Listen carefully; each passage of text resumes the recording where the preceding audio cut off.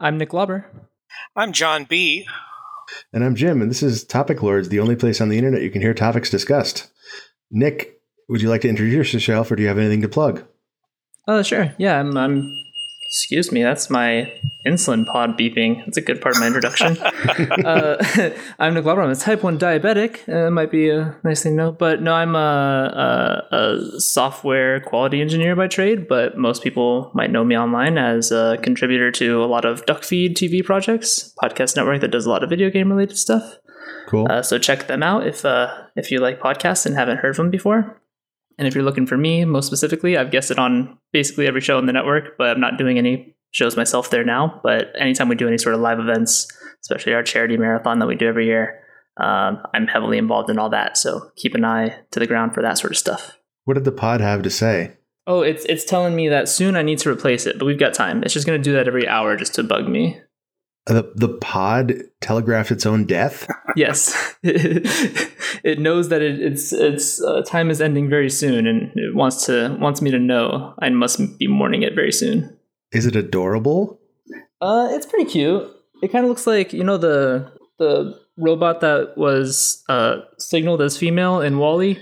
Yeah. Yeah, that it looks a little bit like that, kind of white plastic. So more sexy then.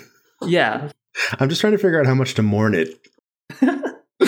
Well, I do have to replace them every 3 days. So I do have to mourn a lot of them at a very quick clip. Wow. Okay. That's a hard life you live. John, would you like to introduce yourself, or do you have anything to plug? Already gave my name. I'm on Twitter at YouOldSoandSo, also on the Topic Lords Discord under that name. I really have nothing to plug. I do lots of dumb garbage on Twitter, but none of it is like durable. It's all pretty ephemeral jokes and such. Some people I don't know follow me for some reason, so I must be doing something okay. Yeah, good for you. I will plug the general concept of mathematics. If you haven't checked it out in a while, it's pretty cool. What's your favorite mathematic?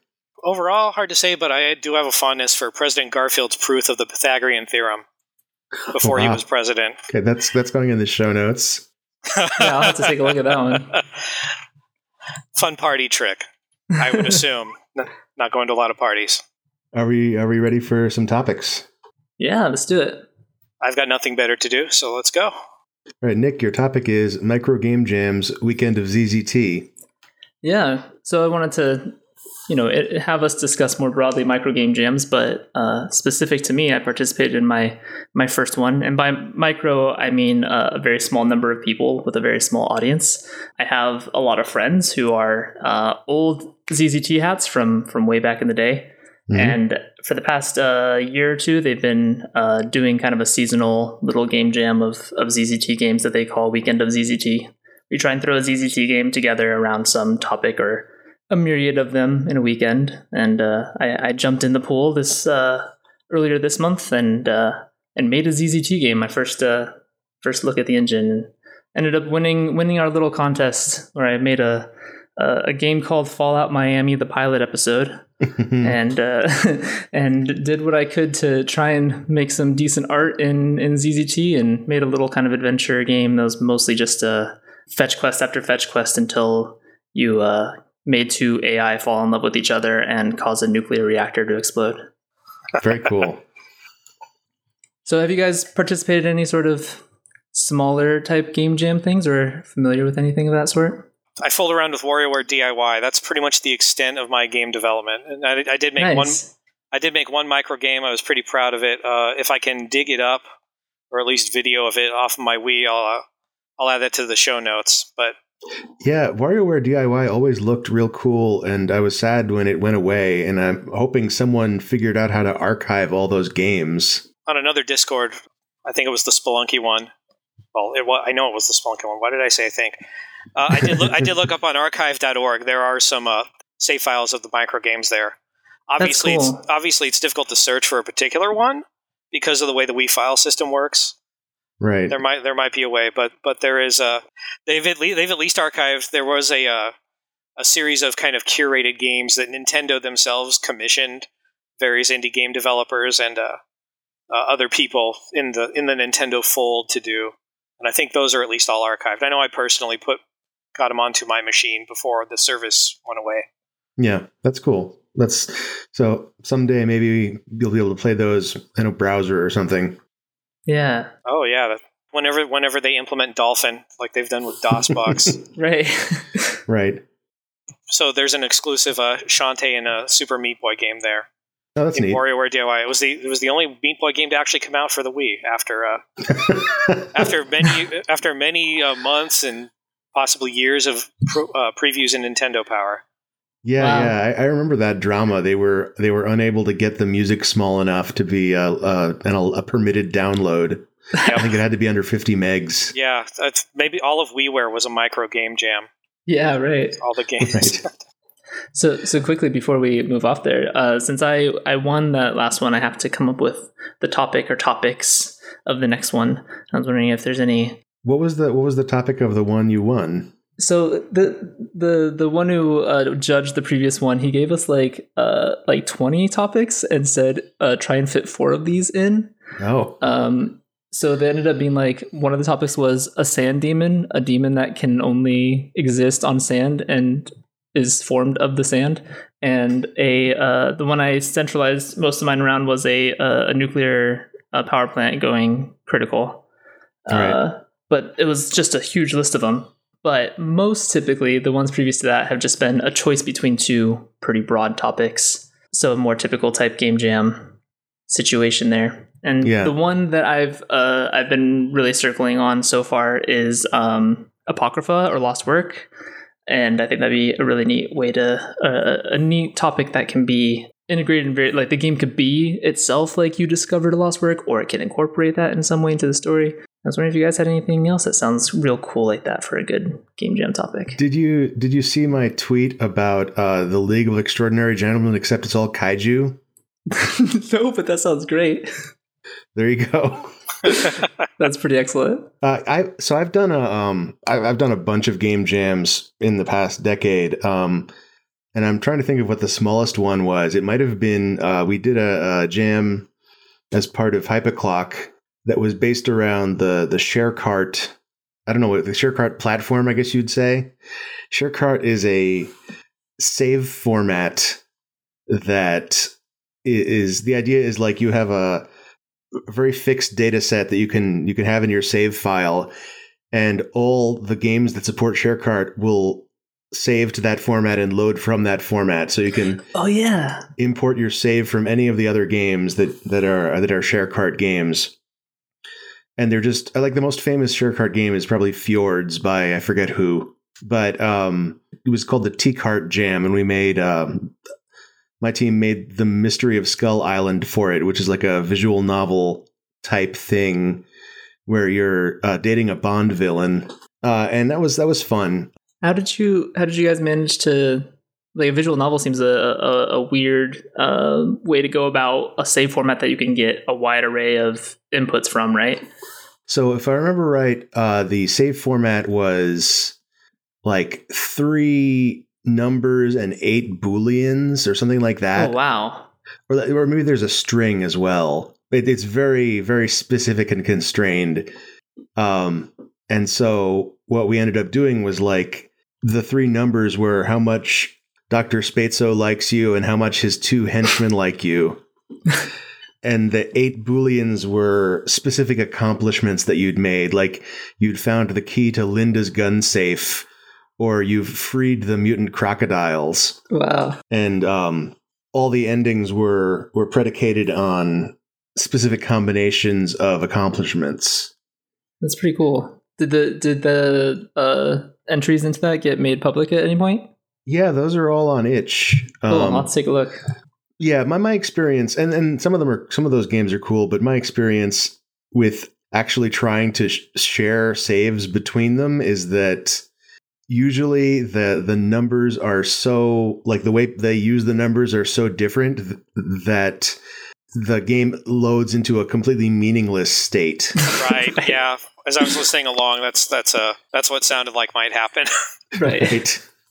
Because, like, for example, I think it's like the meaningful range of values for how much Dr. Spatzo likes you is pretty small. And but some other game might have your score in there, and it might be in the billions, you know? I wonder if you could run that through some kind of like hash function or something to make it more interesting. I don't know. I don't program, but it made me think about like when I was a kid, I wrote a QBasic program to generate random Game Genie codes. Oh yeah. And I made a printout. I filled a sheet of printer paper with them and went downstairs and entered them into Super Mario Brothers. And like a bunch of them were interesting into Super Mario Brothers. And then I tried entering them into different games and mostly didn't get anything interesting. And what I kind of realized, I'm actually not sure like at what point I realized this, if it was like at the time or years later, but that really stuck with me. And I at some point realized that the reason that Super Mario Brothers has these interesting results is that there's so little code in that game. Right. And so like, and every frame, a huge percentage of it is going to be touched and affect the outcome of what you see. And so like touching a random part of it, altering it is going to have a meaningful effect. Whereas like a bigger game, like you might not touch that piece of code until the last level, for example. Yeah, it might not be anything on your screen. right. A big thing I've seen a lot of YouTube folks do, especially Vinny from Vinesauce, is run games through like a corruptor that just like flips bits on ROMs. Yeah. And so he gets a lot of like packs of interesting results people have gotten from running Mario or various other 8 and 16-bit era games through just programs that just flip bits to see what comes out the end. That's basically what I was doing. Yeah. That sounds very cool. I would love to see some interesting outcomes of that. Yeah, right. He does like he's a Twitch streamer primarily, so you can find like 3-hour compilations of him just going through these packs that people have sent him of corrupted ROMs. It's pretty interesting. Yeah.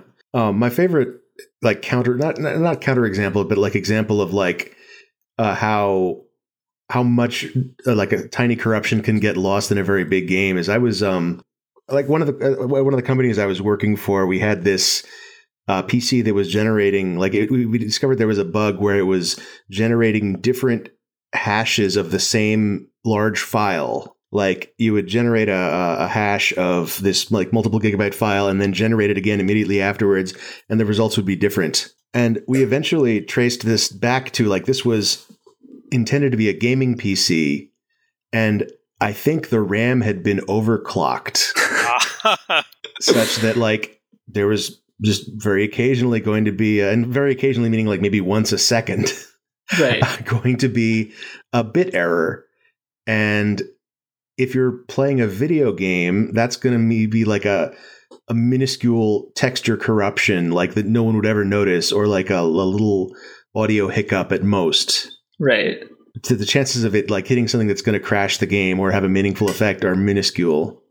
Like that reminds me of this. There's a video of a Mario 64 glitch that someone encountered while speedrunning it, where they jumped up a pretty great height and they don't know how it happened. The upwarp. Yeah. Yeah. So there's a huge bounty about it. And at this point, I think everyone's basically just said that must have been like a solar ray hit the right thing and flipped it in somewhere. Right. Yeah. Right. It just couldn't be. And I think I can't remember if this is the case or not, but I seem to remember that somebody replicated it by just flipping a bit at random. I think you're right. Yeah. that kind of reminds me too of the Gama Sutra had an article about, the worst bug you had to hunt down or something, or no, it wasn't that one. It was the one about Crash Bandicoot, and they had the huge save bug that turned out to be some really esoteric thing with the way memory management worked and how the memory card program worked.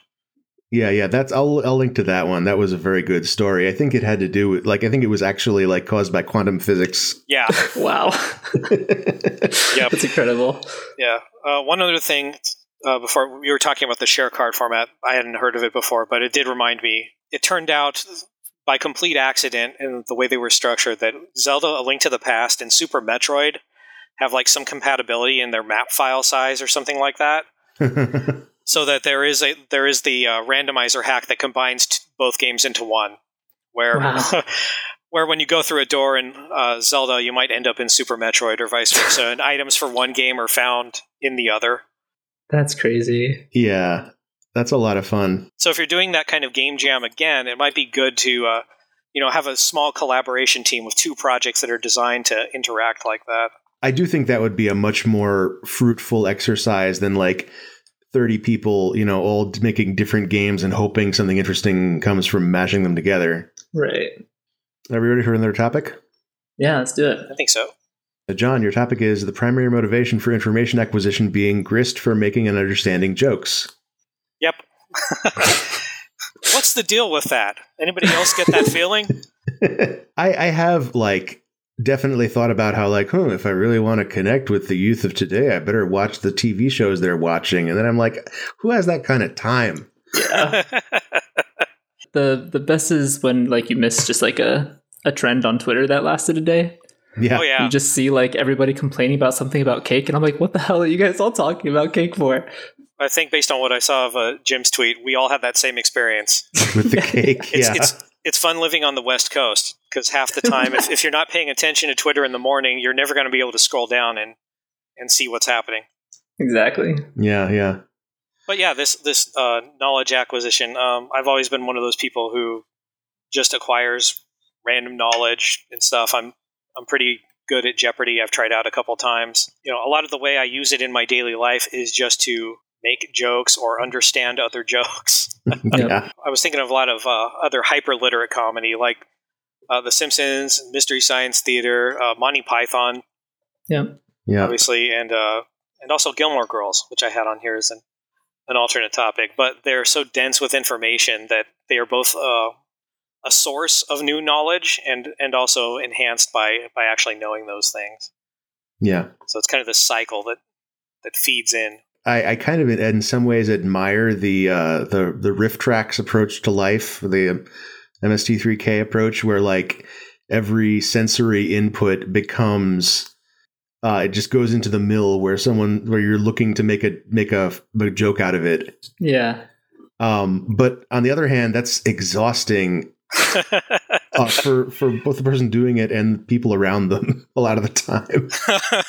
Yeah, I think I made a joke about it myself in the Discord before this episode, or rather stole someone else's.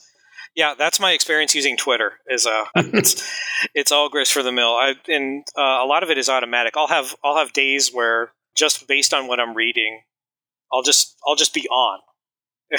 I'm not trying to be any more than usual background level, but some days I'll just find myself like, man, what the hell got into me? Right. It's just whatever's happening. There's this tie back a little bit to the charity streams I was talking about. A lot of those times we do those as 24-hour marathon streams of us just playing games and stuff. Yeah. There's a level of sleeplessness where your brain just switches into this free association mode where you're making connections that you would otherwise never make. And most of the time, they're not coming out as complete jokes, but you're able to tie things together just as your brain freewheeling.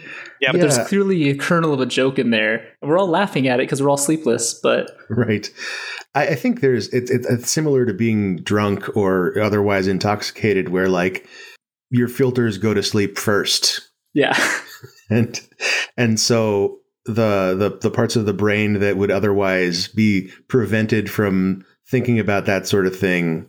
I definitely do certain kinds of work better when I'm half asleep. Yeah, for sure.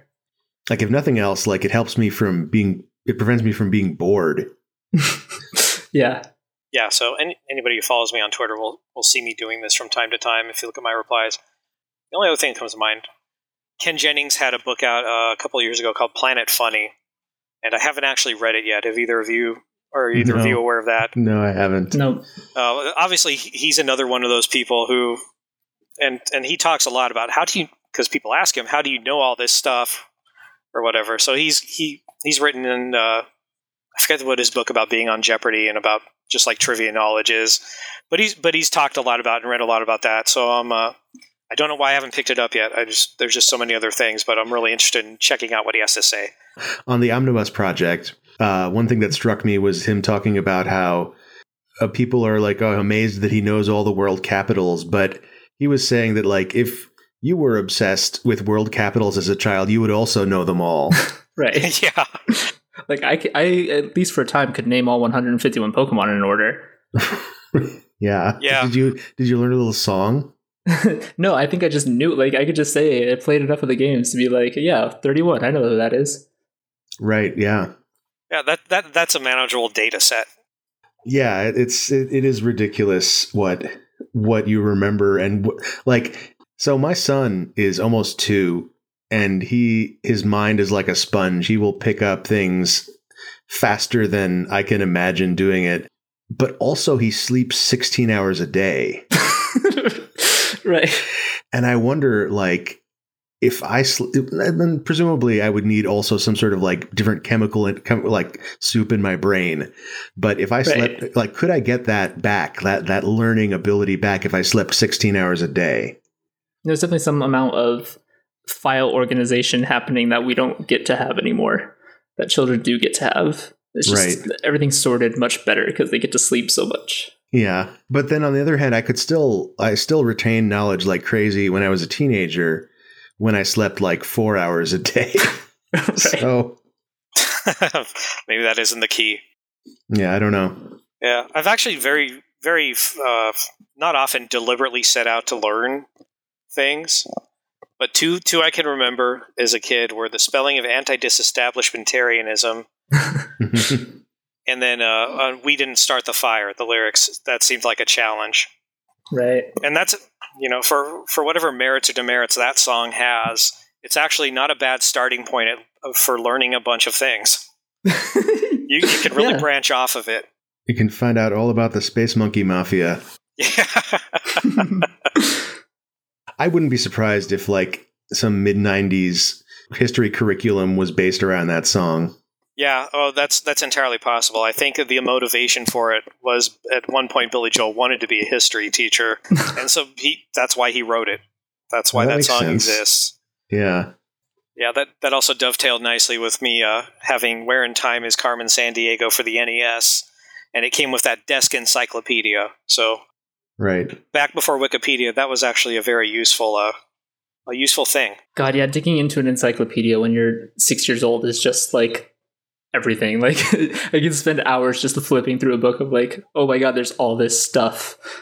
Yeah, especially that one too. It was a single volume, so I'm trying to figure out how to do this with my child with Wikipedia. I wonder if you can download Wikipedia and have it locally searchable without giving them access to the internet, because I definitely want one before the other. Yeah.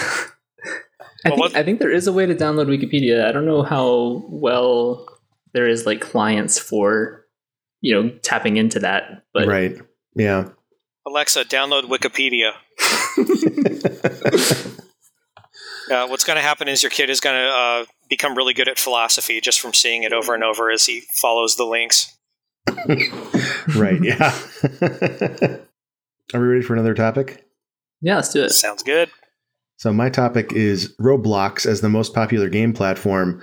I don't actually know if it's literally the most popular game platform, but I keep seeing it. It's one of those kind of open secrets in the game development space where it's like 10 times as popular as any of the consoles, 10 times as many users, and if you look at the numbers, like there are maybe 1 million people who use Steam who've bought more than like 2 games on it, whereas it's not uncommon for a new popular, whatever you call the thing you make and sell in Roblox, to have 1 million concurrent users.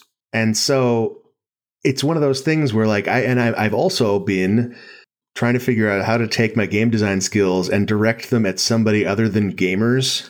Yep. And so I'm really tempted to look into this thing, but I also feel like most likely I'm going to just walk away with my tail between my legs as a failure, because I don't know how to make games for children. I know how to make games for 40-year-olds. Right. That emulate the games that when they were children. Right. Yes. You'd have to do some research and deconstruct what's going on with those. Yeah. Also, like my skill sets, probably I don't know if you can do writing in those games. Certainly programming. I don't think programming is going to apply. And like I've put so many stat points into those 2 skills over the years that what's left might not produce an interesting product. I think it's more like I've come across this clone of Counter-Strike Global Offensive within Roblox that is outrageously accurate to the game, like mechanically very, very close. Aside from some obvious, like, you know, the game isn't tuned for networking in the same way, so it's not, your bullets miss more often. But other than that, it's crazy how close it comes mechanically to the real game. So there's definitely like some programming or scripting layer available that people have been able to do wild things with. Mind you, like the other levels I've been on have been like, look at these 1,000 little jump puzzles we made and strung together. Right. So, which people love, apparently. Yeah. So I don't know. Maybe your skills are more applicable to that platform than you think. I wonder if they like dialogue trees in there. I bet you could make a dialogue tree in there. Yeah, probably. Yeah. I'm guessing like the age range of this platform skews low enough that they're not gonna want to do a bunch of reading. Probably not. Alternatively, I don't think they're gonna like the jokes that I make. So. Absolutely not. Just make the corniest jokes possible. Yeah. Yeah. Listen, you have a 2-year-old. Give it 3 more years, and you'll be a prime 5-year-old comedian. Like. And also, like, I'm sure he's going to play a bunch of this game, so at that point I'll know all about it. Do either of you have interaction with your with any other children in daily life? No, not since COVID.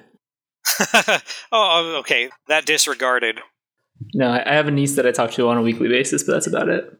Yeah, so there was a period, and I think a lot of adults go through this, where you might not interact with children through like your whole 20s. Yeah. And then a lot of people are reintroduced by becoming parents, or in my case, it's through my job. Yeah. Or the volunteering I did that led to my job. And it really is interesting seeing what they're into and some of the games that are still relevant to them because new ones keep coming out. And they're all still playing Minecraft for some reason. Minecraft is big. Yeah. Yeah. I have interacted with children in the past few years, definitely more so than in the 10 years prior to that.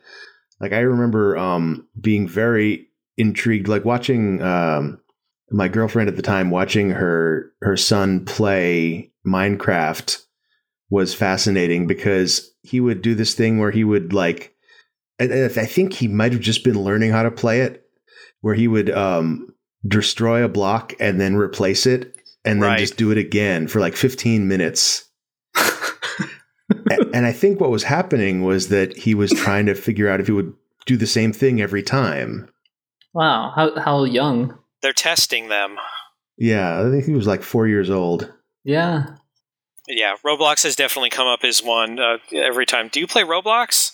Like, I let kids know I play video games, and that's one that comes up. I'm like, right. No, as you know, as evidenced by my intro to this show, I don't do a lot of the creative stuff. Thinking about it, but especially when it comes to video games, and this has come up on the Giant Bomb folks too.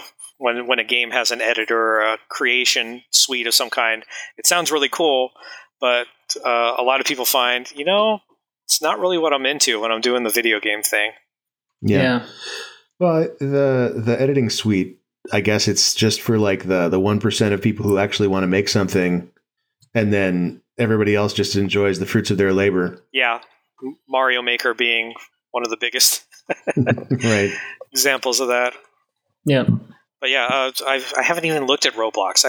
I'm not even entirely sure what the game looks like in motion. Me either, honestly. Oh God, we're terrible. I've played it briefly, and like I said, I did the Counter-Strike one. Ended up in another world that was a series of water slides. That you just hung out in and went down water slides. And then, like I said, a lot of the other ones I've seen were obbies, which are obstacle courses that are just a series of little jumping puzzles, mainly like Floor's Lava type things or pixel perfect kind of leaps across gaps. And they call them obbies. Yes, they call them obbies. That is They all use the same like jump physics. Yeah, I think for the most part, unless you're diving deeper into some of the I assume, kind of lower level editing, most of the stuff I interacted with was all pretty static physics. I'm going to implement wall jumps and blow their minds. Yeah, dude, do it.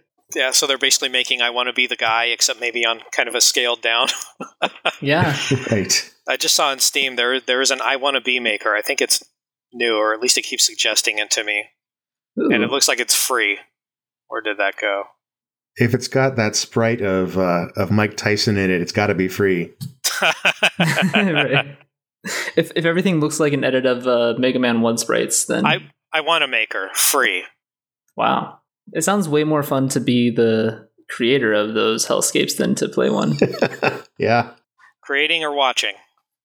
Yeah, right. Are we ready for another topic? Yeah. So this is a write-in. Quill asks, this list of things unexpectedly named after people, and then there's a link. I have got it open. It's subtitled an incomplete and infuriating list. So we have PageRank, named after Larry Page. MySQL, named after My Widenius. I don't know how to pronounce that name. I hope I didn't butcher it. I think you picked the only work-safe pronunciation. Debian, named after two people named Deb and Ian. Price Club, named after Saul Price. That's the one that pisses me off the most. Yeah, that's really awful. It makes you real angry. Taco Bell, named after Glenn Bell. Westlake, Los Angeles, named after Henricus Wallace Westlake. Outer Bridge Crossing, named after Eugenius Harvey Outerbridge. That one seems like the least surprising to me that that's named after somebody, because I've never heard of any other outer bridge. Yeah. But it's also a crossing. And it is a bridge. But if it were named after Eugenius Harvey Outerbridge Crossing, that would be impressive. Yes. Yeah. Main Street, San Francisco, named after Charles Maine. Which is the one that pisses me off the most. That is really infuriating. That sounds like a retronym or something. Yeah. Well, my question about that is, was the Main Street already like a popular term at that point, or do we just is that in the lexicon because of this street in San Francisco? Like, it's called Main Street because it was where all the French people would walk on their hands. All right, I'm searching for history of Main Street. Good. There's additions from other people. Snowflake, Arizona, named for two people named Snow and Flake. Lake Mountain, named for George Lake. German chocolate cake, named for Samuel German.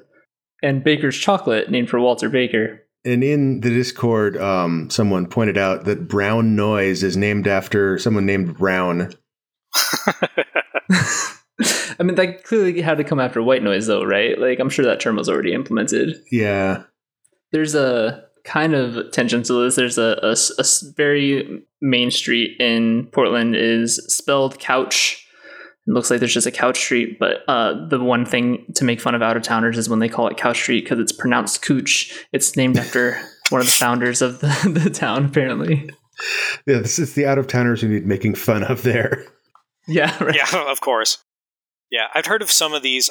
German chocolate cake and Taco Bell are probably two of the more well-known ones where you might learn it's named after somebody. Yeah, I can forgive those too. Yeah, one thing I like about Taco Bell is that it respects the adjectival order of the language tacos are derived from. The Romance language order for most adjectives. Yeah, if you're going to appropriate, do it respectfully. Yeah, it's very fancy in English to do it that way. So Taco Bell, fancy restaurant. Demolition Man was right. They need to have the opposite of this list that has things that you think are named after people but aren't, like Caesar salad, or at least not the person you thought.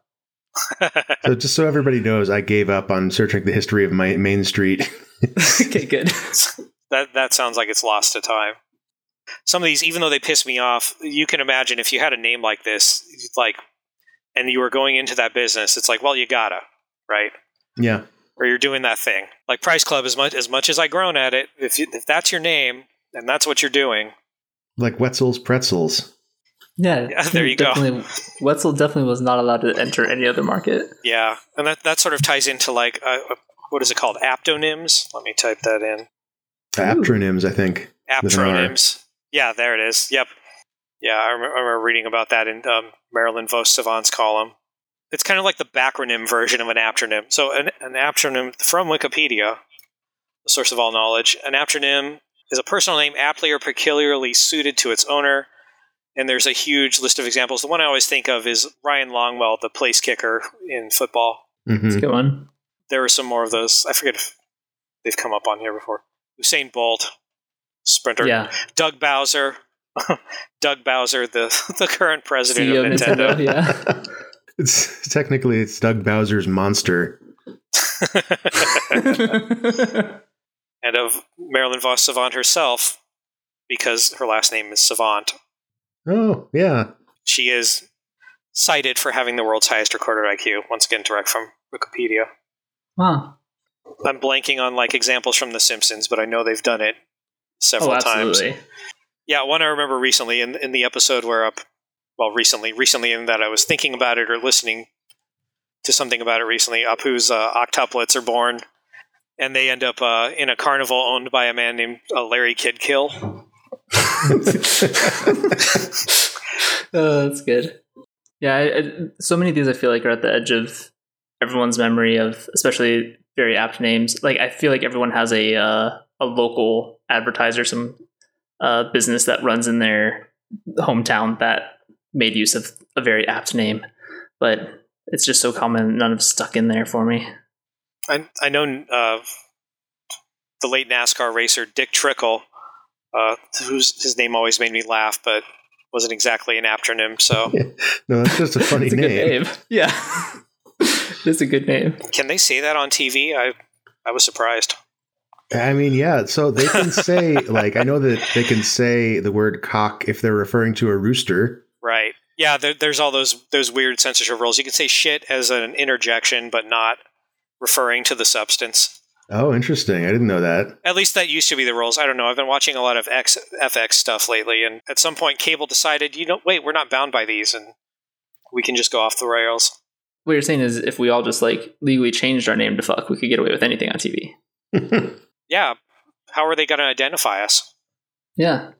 It's a proper noun. Come on now. And if we're all named fuck, so I am Sparta fuck. Never mind. It's somewhere in there. I had to say that. That's not going in the show, but I had to say it. We all changed our names to fuck, then start a band called the Fucks. And that's the whole joke. That's it. That's it. That's the tweet. I feel like that's taken. Oh. Are you ready for another topic? Yes. I think clearly. John, your topic is becoming a film nerd. Yep. Becoming a film nerd. So in my adult life, this has become one of my major hobbies. One of the few that I've acquired as an adult. And if you want to become a film nerd, here's the toolkit. First, get yourself some unemployment. Yep. Then get a DVR, and then subscribe to a cable package that has Turner Classic Movies. And then just watch everything. Okay, I was just going to say, do you have any recommendations? In terms of individual films? Or classes of films? Or classes of films. One that it took me a while to really dig into. I'd seen some of the key examples, but one I really got into was film noir. Okay, yeah. And that has a lot of fans. Yeah. When the production code was still going and you couldn't get away with as much in movies overtly, they were a source of a lot of adult stories. And they do sneak all sorts of things in there cleverly, without foul language, without on-screen violence, but they can get very dark and very intense besides. That's interesting. I'm a very far cry from a film nerd. What is there anything you'd recommend as a sort of under the radar film you feel like was particularly influential, but isn't something like Gone with the Wind or Maltese Falcon or something that was obviously bigly named, but is an important thing for people who consider themselves film buffs to watch? Gosh, that's one of those questions like, what's your favorite film? After you watch enough, it's really difficult to answer. But if you want to see, just as kind of a plug in the middle, I'm also You Old So-and-So on Letterboxd. So if you want to see what I've watched or my short, pithy 2-sentence reviews after I've watched a movie, and I have back cataloged. I have Super Mario Brothers here on 1993. I know I watched that opening weekend of Jurassic Park. Wow. So you're saying Mario Brothers, Super Mario Brothers? That's a film. That's Super Mario important Brothers, a good movie. Yeah, it's funny because since it was about 10 years ago that I really started watching them, and part of that I also joined the Something Awful forums around the same time, and the film forum at that time led me to a lot of stuff, and also Netflix still had a ton of stuff on it. Yeah, a couple of film noirs I really like. The Narrow Margin comes up a lot.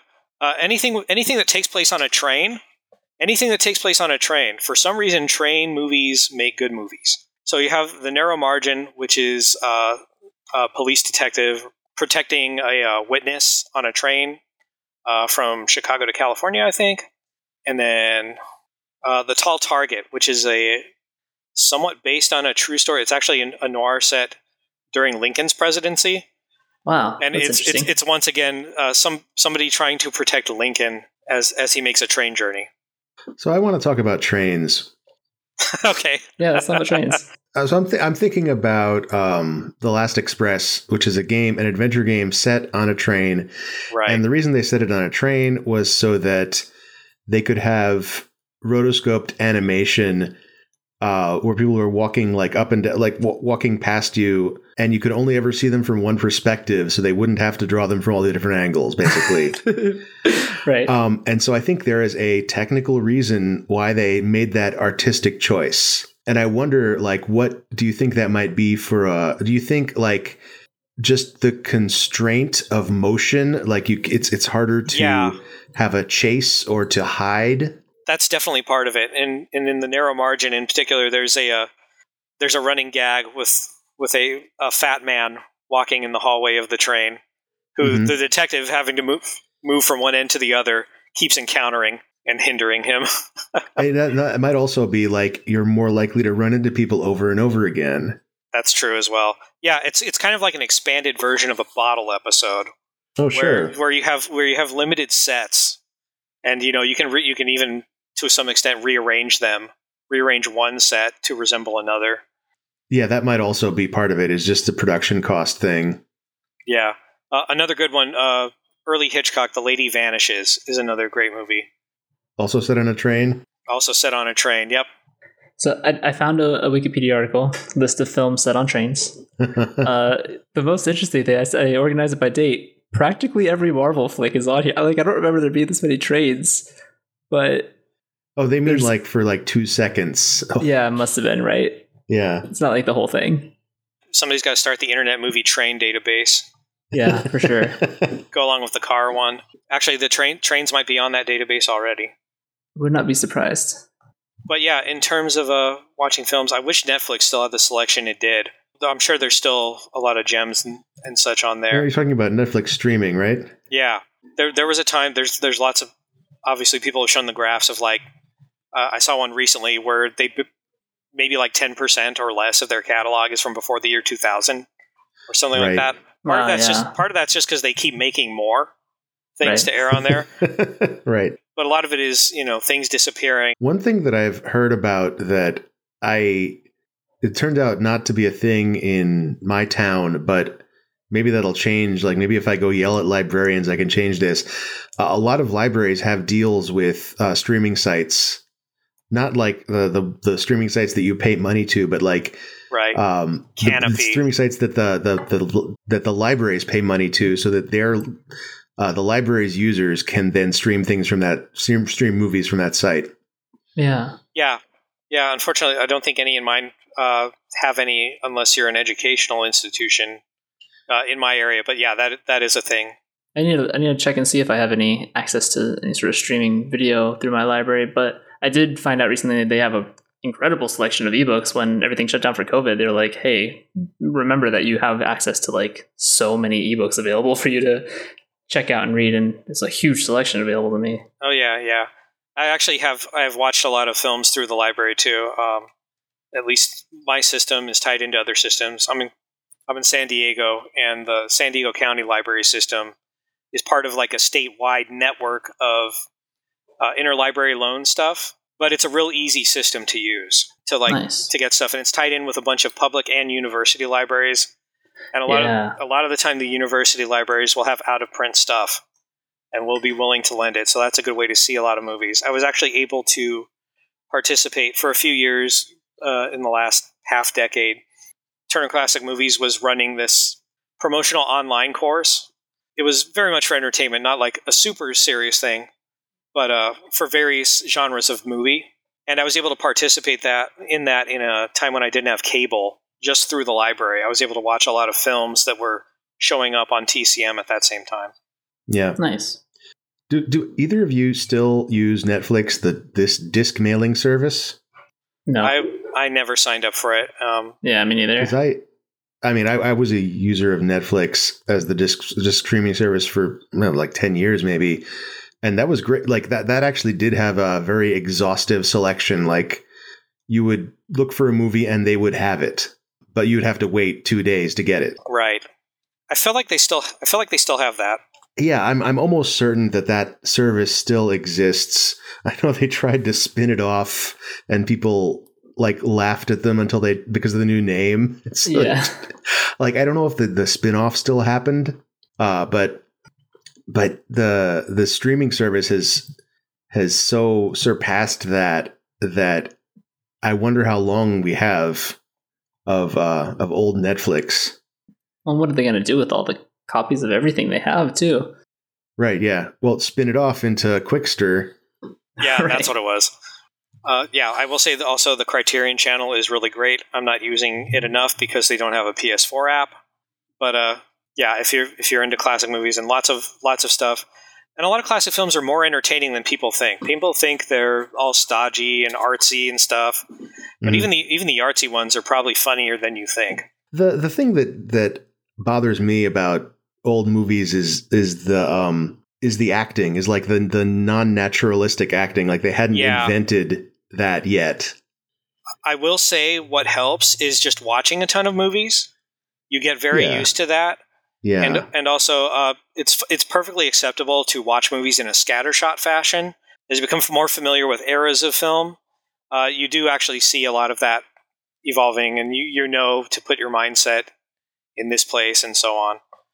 Right. And they contain enough surprises too that you'll find yourself going, "Oh, wow, you can do that."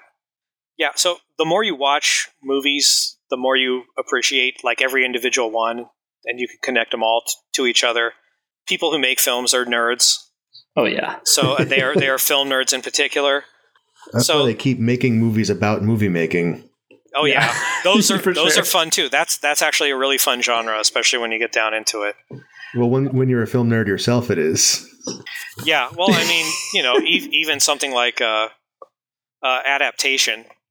Oh, sure, that's a great movie. And in fact, on the Criterion channel, they do have a section on movies about movies. Film years to look out for. Just look at the years 1939 and 1957. For some reason, there seems to be a cluster of films there. 39 is often described as the annus mirabilis of filmmaking. You got The Wizard of Oz, Gone with the Wind, Stagecoach, Of Mice and Men, and a bunch of others. So a lot of classics came out that year. Yeah. The only other thing I think that I want to plugging again, Patton Oswalt actually wrote a book. He's also a big film nerd, and he wrote a book about becoming a film nerd, or about the period of his life where he really got into it. And there were some parallels between his experience and mine. There were a lot of non-parallels too, but yeah. Silver Screen Fiend, Learning About Life from an Addiction to Film, was a pretty good read. Cool.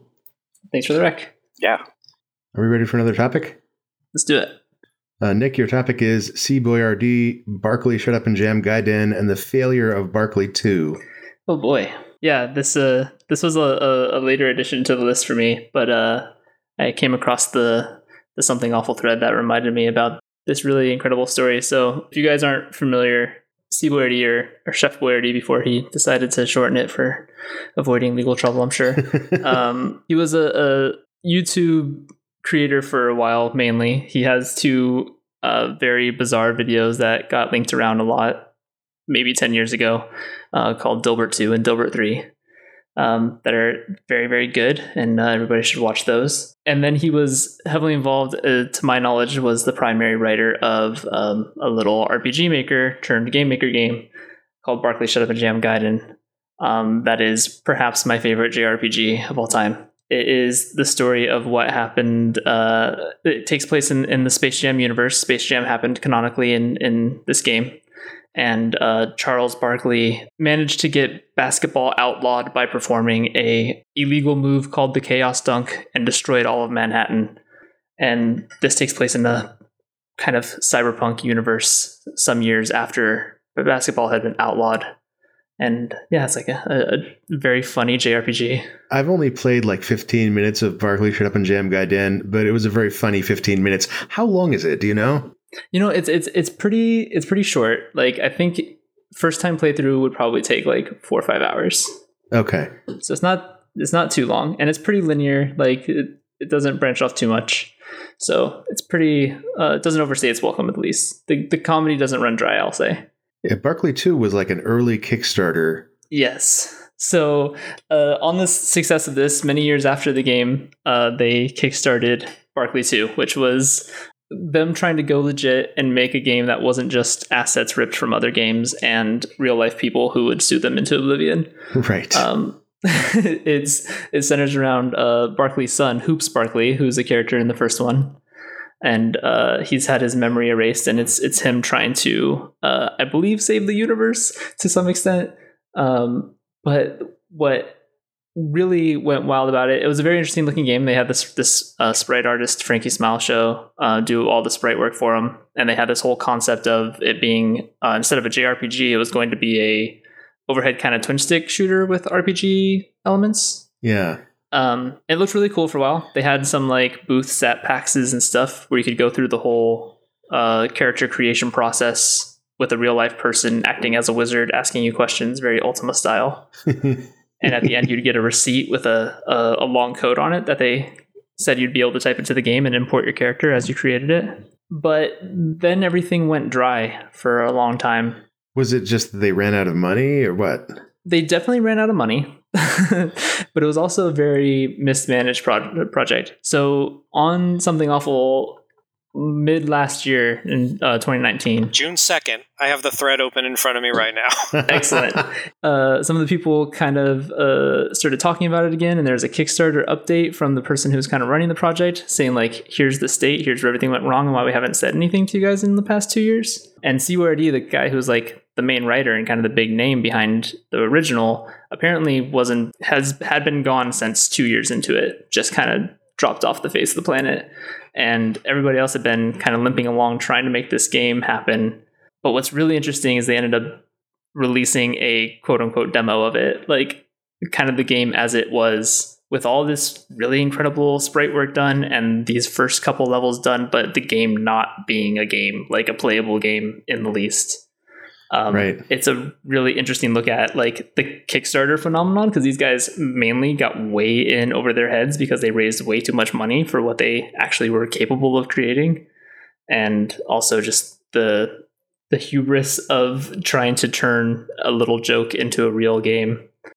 Like, so a little joke in this case, meaning the original is like 4 or 5 hours. I think a 4 or 5 hour experience is perfectly satisfying. And Yes. if they'd ship a 4 to 5 hour game, if they'd just done that again, I don't think people would be complaining. That's the word that I think everyone who had touched the project at all said in that thread. Yeah, Like, great. why did we keep writing more of what was going to be in this game? So I met I think this is a person who was like a producer on the project, Liam, Mm-hmm. at a PAX. Mm-hmm. Cool guy, you know. Yeah. He was very friendly, very personable, and he showed me a demo of what they had and told me that the conceit was that there was going to be way too much of everything. It's like awful concept for developing a game, man. Agreed. And showed me this example of like, here's this conversation with two, I forget even what the conversation was about, but it was like, yeah, this goes on like 10 times as long as you want it to. That's where I stopped playing the demo, was I got into a single dialogue that you cannot wait. You might get like many options to get out of it, of this guy basically telling you his life story. And I swear to God, the dialogue tree is an hour long with no choices. Like, you're just reading through this one character who otherwise has no involvement in the game. Right. It's ridiculous. And the other example was like, he showed me like there was a directory with like 1,000 different gun sprites. Yeah. I remember.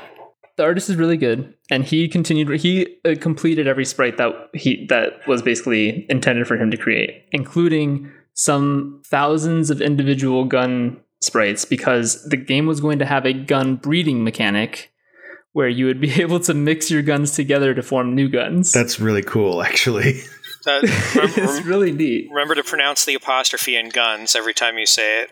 Yes, you do have to make sure you are saying that with an apostrophe S.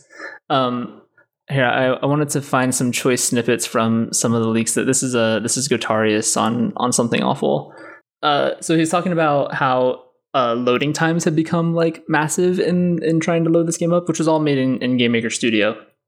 Definitely not a platform intended to make massive games like this.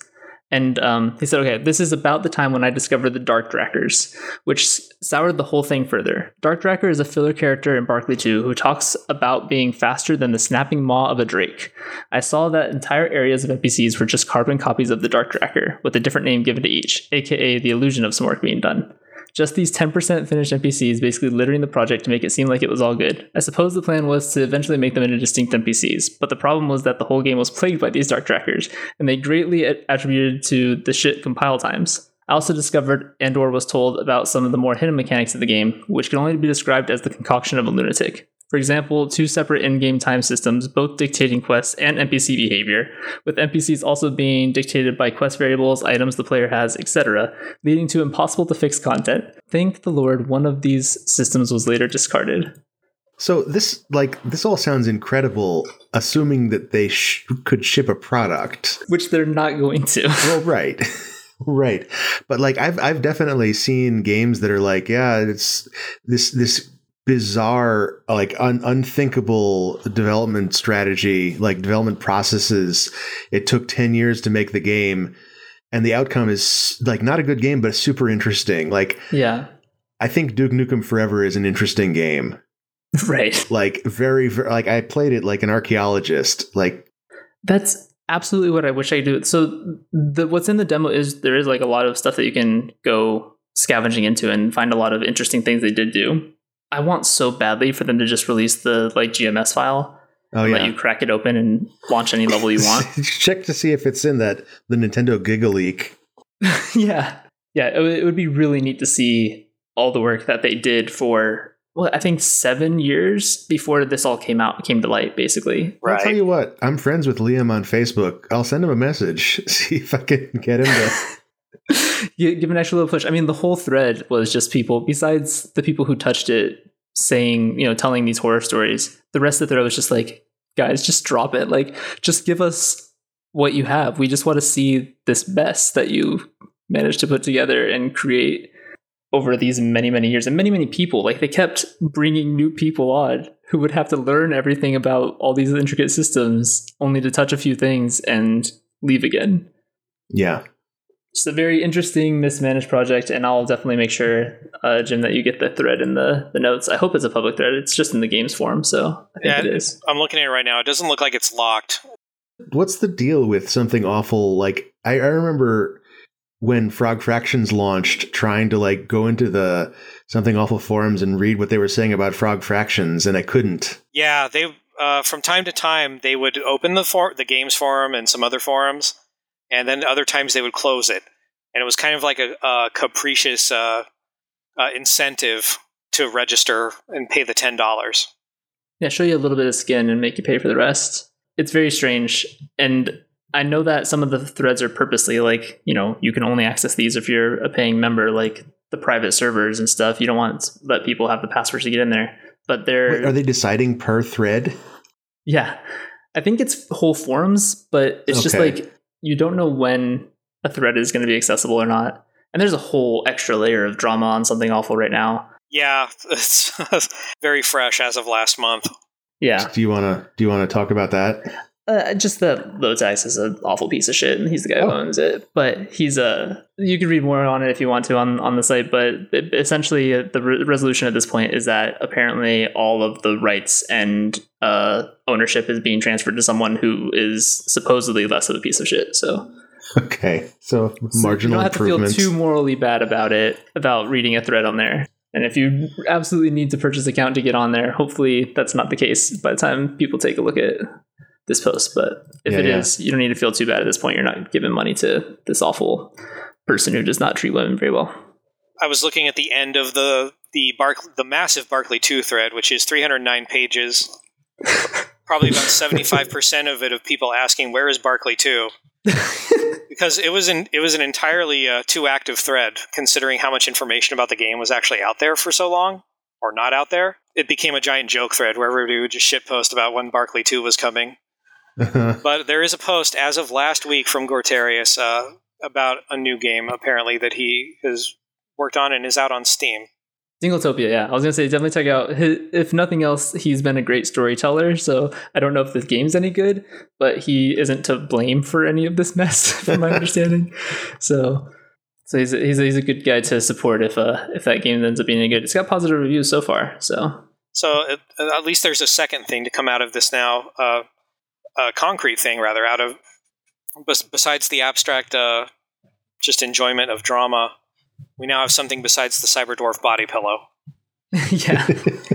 Was that a Kickstarter reward? That was. It was like the highest tier, one of the highest tier rewards. Yeah, $100 I think that was the only thing that came out for ever.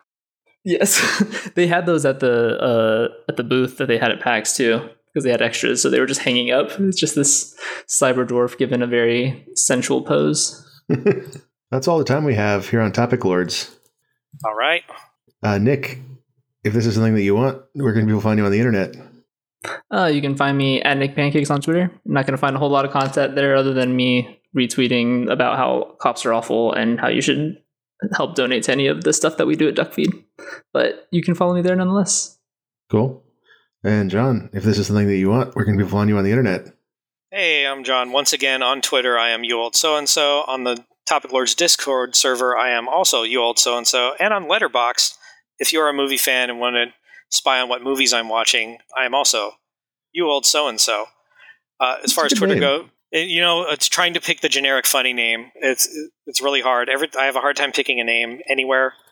I probably have 3 or 4 that I'm active with now, and then we'll see what the future holds. But yeah, I was going for that funny generic name, and somehow that one was free. So it's a winner in my book. I like it. Yeah, on Twitter, I don't know. I need to get better at Twitter management. Right now, I don't know if I can follow any more people, but you're free to follow me if you're not a jerk. All right. Thanks so much for being on. Thank you. Yeah. Thanks, guys.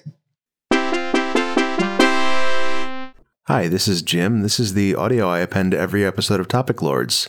Congratulations to our newly anointed lords.